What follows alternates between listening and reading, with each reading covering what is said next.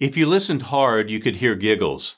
The sleepy neighborhood was extra quiet at night, but it was unseasonably warm and the sounds of a slumber party drifted out of open windows. Inside, 12-year-old Polly Klaas and her friends were innocently playing. Outside, a hairy madman was about to crash their sleepover with a knife, a bundle of binding, and a promise he never intended to keep. I'm Chris. Thanks for watching True Crime Recaps. It was October 1st, 1993, Petaluma, California. Bill Clinton was president, the first Jurassic Park was roaring across movie screens, and the hot Halloween costumes would be Princess Jasmine and Barney the dinosaur. But friendly, bubbly Polly Klaas wouldn't live to see any Halloween tricks or treats. She wouldn't live to collect any candy, scares, or compliments on her costume. She wouldn't even live to see the morning. Polly was having a sleepover with her two friends, Jillian Pelham and Kate McLean. The girls were loud, fueled by ice cream, games, costumes, and inside jokes. At around 9:45 p.m., Polly's mother, Eve Nicole, asked the girls to keep it down. She had a migraine and needed to get some rest. Eve retired to her bedroom, took prescription medication, and fell asleep. Polly's little sister was already in bed down the hall. Around 10:30 p.m., Polly opened her bedroom door to get some sleeping bags. A strange, bearded man with a knife and a duffel bag was standing in the hall. Confused and caught off guard, the girls wondered if it might be a sick joke, some kind of prank. But it was all too real.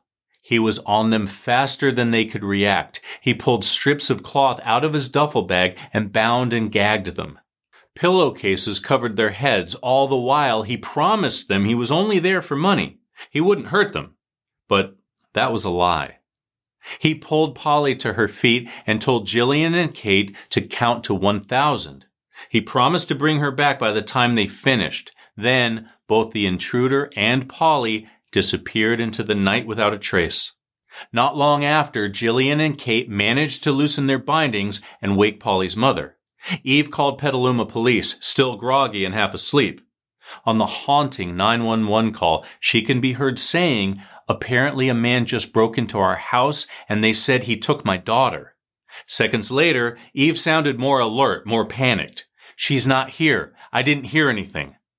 Petaluma police found Polly's room in disarray. There were pillowcases strewn about, along with the strips of fabric and electrical cord used to bind the girls. Police began collecting evidence right away and contacted the FBI for critical support. Around midnight, the feds arrived at Polly's house. Special Agent Eddie Fryer became the lead investigator on Polly's case. He knew from years of experience that stranger abduction cases are a rare and dangerous breed. The ticking clock is your worst enemy when a child is taken. To speed the investigation along, Jillian and Kate sat with a criminal sketch artist. Over a couple of hours, they did their best to describe the features of the man who had just shattered their world and stolen their friend. The police department couldn't find any fingerprints in Polly's room, but the FBI had advanced tools and equipment they didn't have. The FBI illuminated 4 fingerprints with an alternate light source method that used fluorescent powder, ultraviolet light, and amber-colored goggles. Unfortunately, the fingerprints all belonged to the family and friends. Finally, they pulled a single palm print from the crossbar of Polly's bed. The intruder left something behind. Over the next few days, more than 100 agents and officers scoured the streets of Petaluma. They went door to door interviewing Polly's neighbors and friends. They visited her school, questioning classmates and teachers. The skies buzzed with helicopters. Bloodhounds pounded the earth, scouting and sniffing for clues.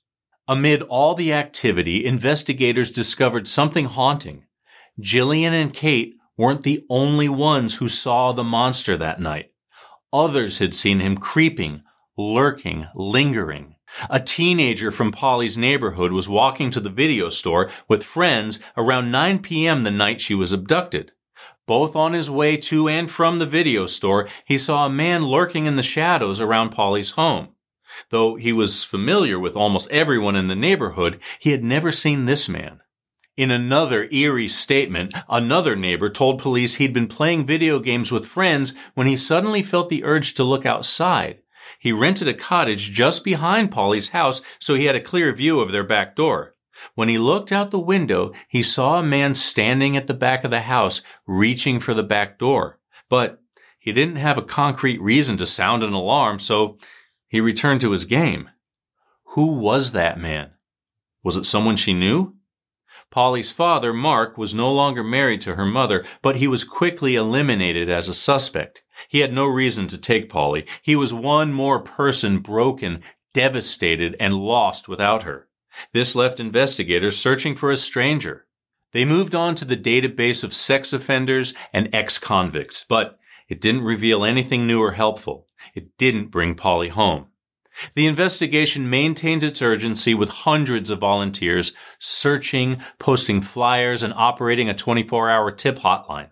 In a matter of days, the call center took some 60,000 tips. Local police and the FBI investigated 12,000. Actress Winona Ryder, who grew up in Petaluma, offered a $200,000 reward for information leading to the girl's safe return. But still, no Polly. 2 days after her disappearance, something happened that was both shocking and encouraging. Polly's father got a call from someone who sounded like his daughter. The girl on the other end said she was in a hotel. Her abductor had left the room, giving her a few brief moments alone. But the line went dead before Mark could gather any helpful information. Unfortunately, his phone wasn't set up for a trace. But the first call got investigators geared up for another. Agents joined Mark at his house and prepped his phone to do a trace on incoming calls. Sure enough, a second call came. The same young girl, the same frantic quiver in her voice. This call was short as well, but long enough to perform the trace. They couldn't wait for an entire team, so a handful of agents raced to the location of the call. It came from a house about 30 miles away, but when agents barreled in, they found an ordinary family going about their everyday lives. Within moments, they uncovered the astonishing truth. It was not a cry for help or a cause for hope. A young girl in the house had been dared by her friends to make the cruel calls.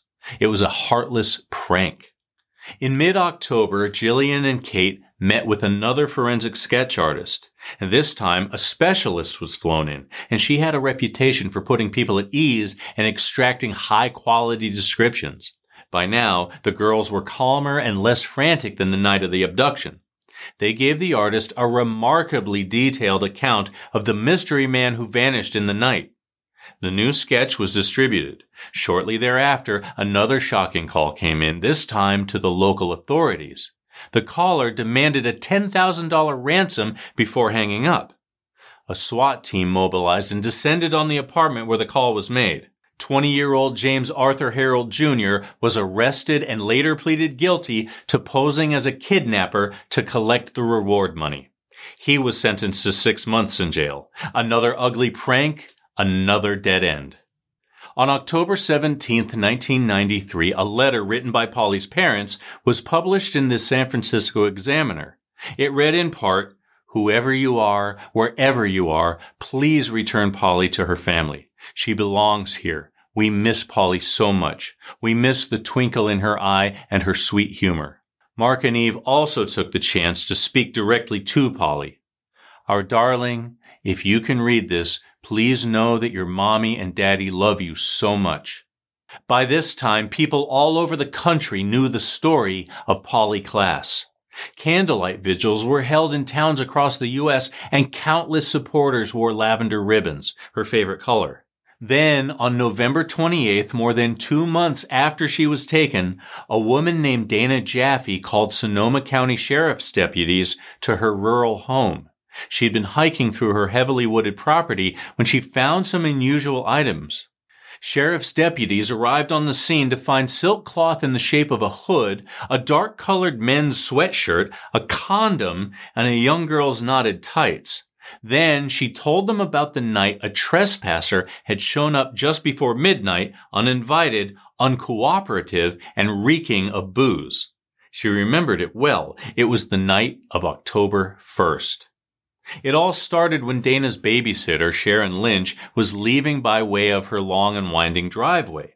On her way out, Shannon spotted a Pinto stuck in a ditch. Its driver, who she would later describe as a wild man, demanded that she get out and help, but her intuition told her to keep driving, so she did. As soon as she found a payphone, Shannon alerted Dana to the wild man roaming her property. Dana got in her car and found the Pinto, but saw no sign of the trespasser. She contacted the police, who arrived a few minutes later. When Sonoma County Sheriff's deputies reached her property, they located both the Pinto and its driver. He looked like he'd been rolling around in the dirt with leaves and twigs stuck in his hair and clothes. The man was Richard Allen Davis, and he gave a rambling nonsense story about sightseeing and getting lost.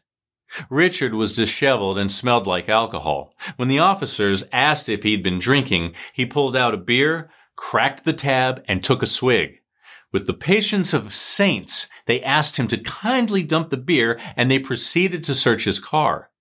Over the next 30 minutes, they conducted several field sobriety tests, of which Richard passed.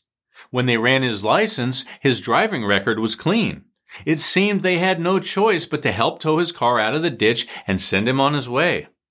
If they'd been listening to Sonoma County Sheriff's Channel 1, they would have known about the abduction only an hour earlier. But these officers were tuned to Channel 3, a small thing which later became an enormous thing. If only they'd known.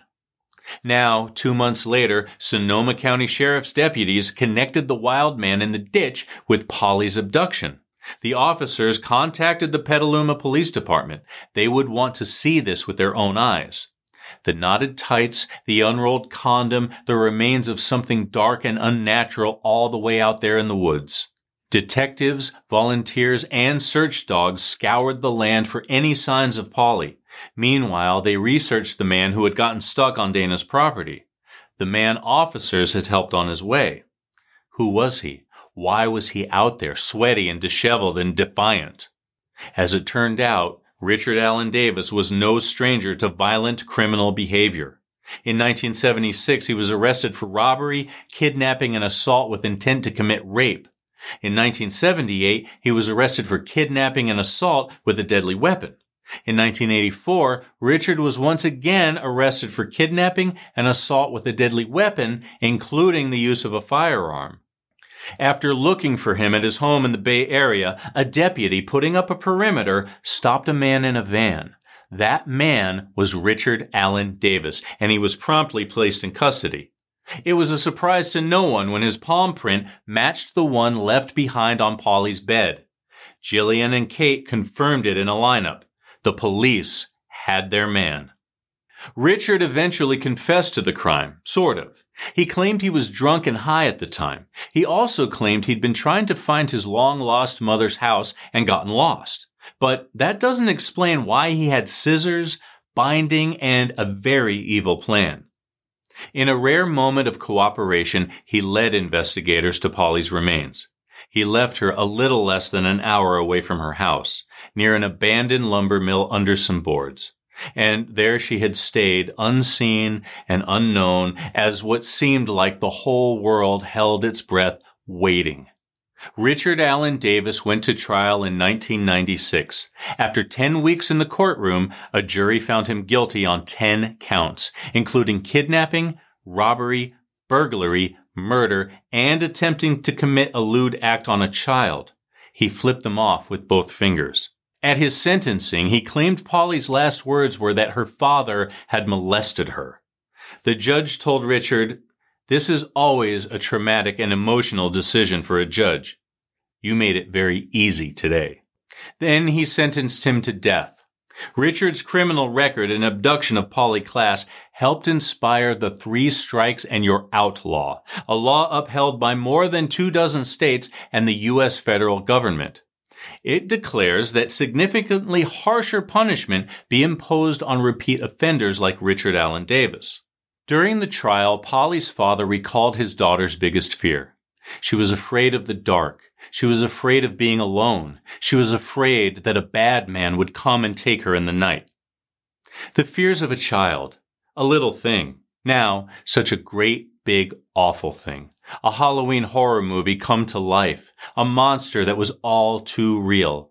A little girl with a big smile and a big heart gone too soon. And that's your recap. Thanks so much for spending your time with us. If you like getting all the crime in half the time, remember to subscribe and hit the bell so you never miss a story. But don't go away. You can catch up on more recaps right here, right now. Take care.